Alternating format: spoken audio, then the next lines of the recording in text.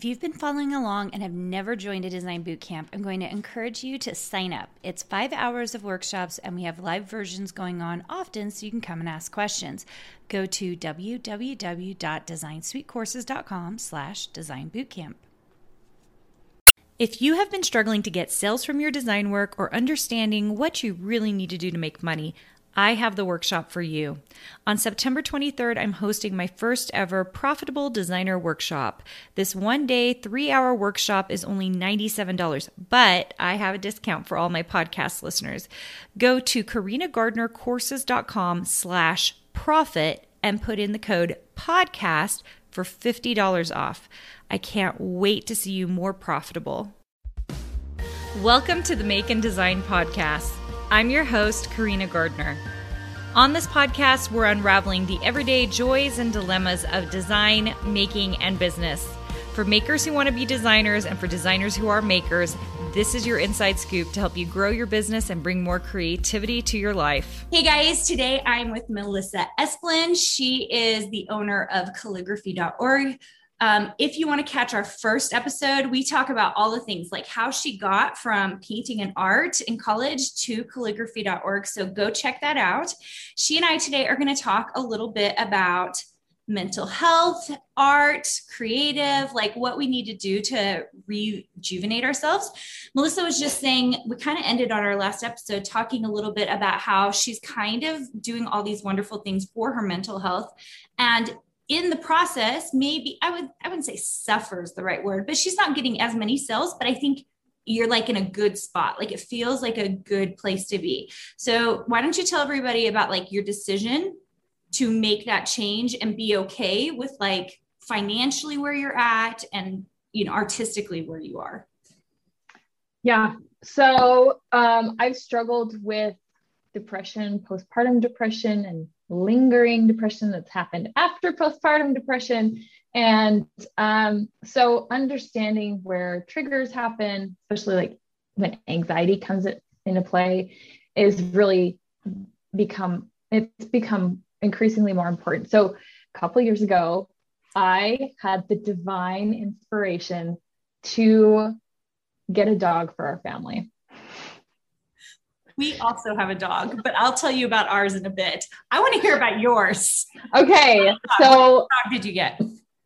My son, Felix, he's got special needs and like, he needs a buddy. He needs like this therapy dog. He needs somebody like just hang out with him. He was a runner. He was very much into running away, like calling the cops, search and rescue for 2 hours, like running away. Scary, terrifying. You don't want to ever deal with that as a parent. So I thought it was amazing. And I just felt this like divine inspiration that we needed to have this dog. And she was so cute and wonderful. And we surprised the whole family on my daughter's 10th birthday. Did your daughter it was her dog? No, I was very clear. I'm like, this is the whole family's dog. This is going to be a therapy dog. But like timing just kind of works out that, well, here's a dog. So she was the runt of the litter and just so stinking adorable. And my husband's not a dog person. He doesn't hate dogs. He's just not a dog person. So it took a lot of convincing to get him on board with this dog. So I'm like, we're going to do it right. We're going to like hire trainers. It's going to be so amazing, Chris. So we get the dog. Two weeks in, I'm getting about 30 minutes of sleep a night at the most. And I'm ideating suicide. I wanted to end my life. It was absolute hell. Wait, what kind of dog did you get? Let's just like specify that too. What kind of dog?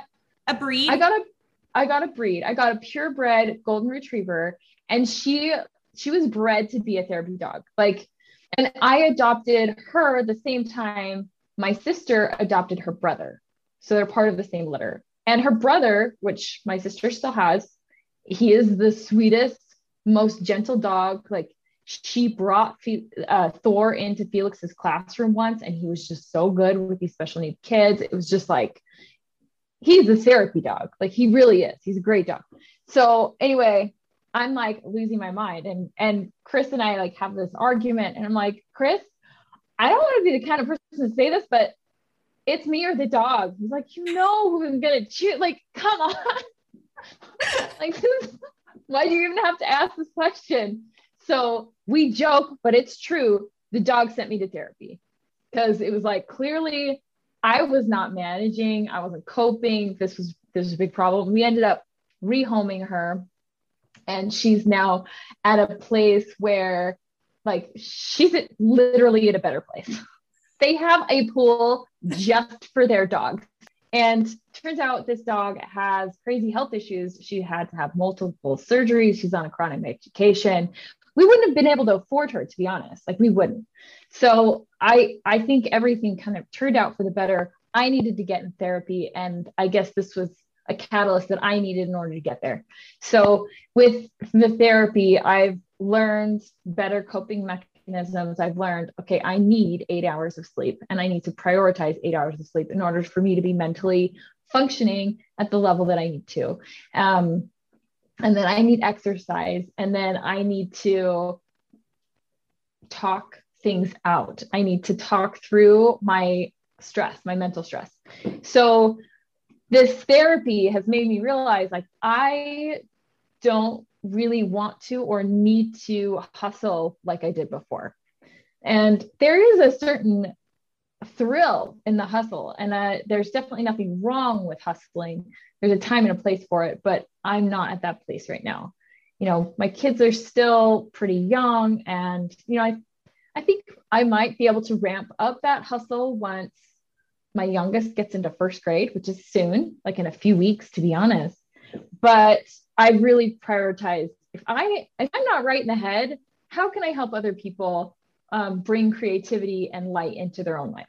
So I need to, you know, have my own oxygen mask before helping other people. And that's the thing about calligraphy that I really love, is a lot of people are in, you know, frustrating jobs or high stress jobs, and they need some sort of release. And calligraphy is this perfect combination of left and right brained art, where somebody who's left brained can look at it from a very analytical and very procedural point of view and really get a lot of enjoyment out of it. And then somebody who's really right brained can explore letter forms and get kind of crazy with these abstract forms and also really enjoy it. So I'm a believer that everyone needs a creative outlet. It doesn't have to be a visual outlet. It can be musical, it can be food, it can be anything, but as long as you're being creative and you're thinking creatively, I think that's a really important thing for us to have as a human race. Like, I think that's a right that we should have access to some kind of creativity. So that's what I want to provide in my classes, is giving people that creativity that they need, that dose that they need. So it is kind of a mental health thing with calligraphy, even though it's not the focus. Yeah, that makes sense. Tell me more about the left and the right brain thing you just brought up, because I've never thought of calligraphy that way, but it kind of is. Like, I don't think of that with painting. I don't think of that with artwork, but like calligraphy, you're totally right. Okay, get into it. Why is it left and right brain? Because I think everything you're going to say, I'm going to be like, yeah, that's totally true. So it kind of goes back to the last episode, how I wanted to bridge that gap between the graphic arts and the fine arts. I wanted them to play together, play nice. And this is where calligraphy just kind of fits that gap so nicely, where you have these classical letter forms that are, there's tradition and there's theory, and there's a lot of this structure that left brain people really thrive on. You need that structure. But there's also this creative aspect where you can go into ligatures, which is the way that two letters form to become one. Like, one of the most popular ones in just like regular type and like fonts is the F and the L. They kind of come together and create this one character together, you know, and you can get creative with those. Flourishing and how to combine calligraphy with a myriad of other things. So one of the things that I've been focusing on recently is journaling in its various aspects. And so I'm combining illustration, spiritual thoughts, and watercolor and graphic icons, and putting them all together on a page to to create something that makes me happy and joyful and helps me remember what I was listening to at church or what I saw on this hike, etc. But being able to combine these different things is very right brained, and understanding of the theory and the structure is very left brain. And if you tend to swap between the two, it's really fun avenue to explore because you get a little bit of both of those. Yeah, I love that.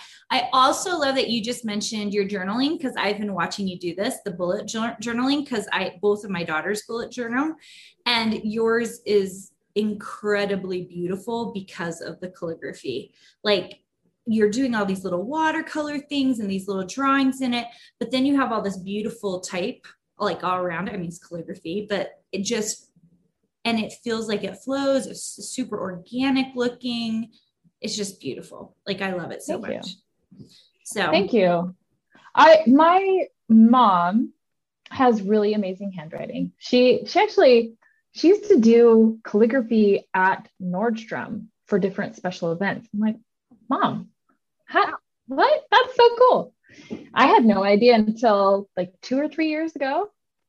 Anyway, but her journals have kind of always been under lock and key. And, I get journals are one of those really like personal things. But you don't have to have just one type of journal. And that was something that was kind of mind blowing to me, is that I can have a journal that's just straight handwriting, telling stories about my kids. I can have another journal that's about the travels and places that I've gone. And I can have another journal about church. And I can have another journal about conferences that I've gone to. And like, it sort of has expanded my idea of what the journal is and the purpose of the journal, because I find joy in sharing my journal entries now. Whereas before it was like this embarrassing thing where I was like, yeah, super private. I was just thinking that because I am a huge journaler, but I also have 3 journals, but they're not pretty. They're just it's written. Like, I'm very righty. Is that a word? I don't know. Anyway, but I love yours because they're so beautiful, but they're also a form of therapy, right? Like, for you, making them beautiful is like great for your mental health. For me, just scribbling as fast as I can, all the thoughts coming out of my head and getting them onto paper is another way to express myself. Right. So yeah, I love that. There's no wrong way to keep a journal except for not keeping a journal. You guys heard that from Melissa Esplin herself. Not keeping a journal is the wrong way to not keep a journal. Is that what we just figured out? But I grew up with this idea that it had to be like a daily thing. Yeah. But you think about how long our lives are. My grandparents and my mom's parents, they're both alive, and they are turning 97 next month. Gosh, both of them? Both of them together.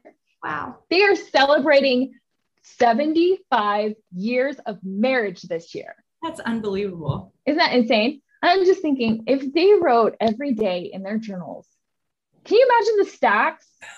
It'd just be so hard to find the things, like the valuable gems, because our day-to-day tends to be relatively mundane, but you string a few things over the course of a few months and it's like, oh, I could see this miracle in my life, or I could see this growth in my life, or this funny story. So I don't think you have to write a daily journal or even a weekly journal. I think it's just really important to check in. And that's something that I realized when COVID first hit. My aunt found a journal entry from my great aunt. I don't know. There's some greats there, and it's an aunt. Anyway, she wrote about the Spanish influenza and how church services were halted and everybody was in quarantine. I was like, oh my gosh, it gave me so much comfort. Do you know how long her journal entry was? Well, I want to know.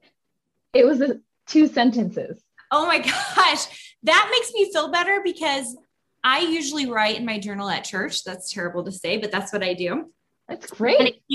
Well, I went and looked at COVID, and I think in a lot of ways, I was just living in the present during COVID, just living in the present. And I have very few entries. I write once a week in it, and there's very few entries. And I was like, oh, I should write a little more. I tried to write a little more about it, but I was like, during that period, we did have more time, but suddenly I was with my people, like my kids, my husband, we were moving, we were doing all these things. And we were just living in the present.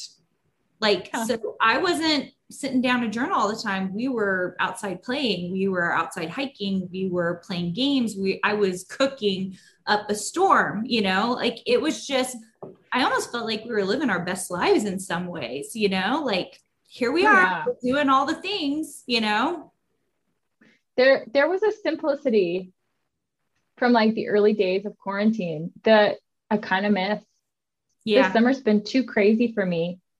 But there was just a certain amount of comfort, just even seeing a recognition that she went through the Spanish influenza, and that it didn't need to be this huge, eloquent, crazy entry. So we don't have to be these amazing writers. We don't have to be the next, I don't even know authors, because I don't read. Jane, we don't have to be the next Jane Austen in order to. I thought you were going to go J.R.R. Tolkien, but you went Jane Austen. I appreciate we're ladies. We're ladies, right? I'm like, female authors, where are they at?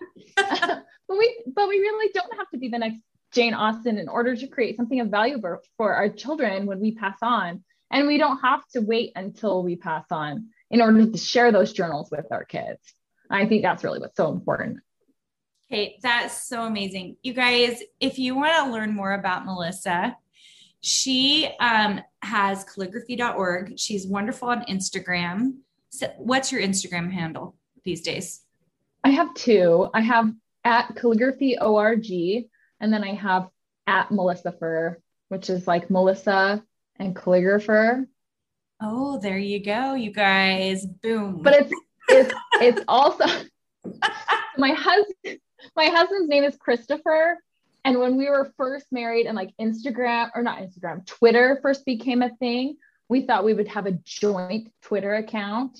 Oh. And so that's like our like couple name is Melissa and Christopher. Hey, so anybody use this Twitter account? That's the real question. Who's using the Twitter account?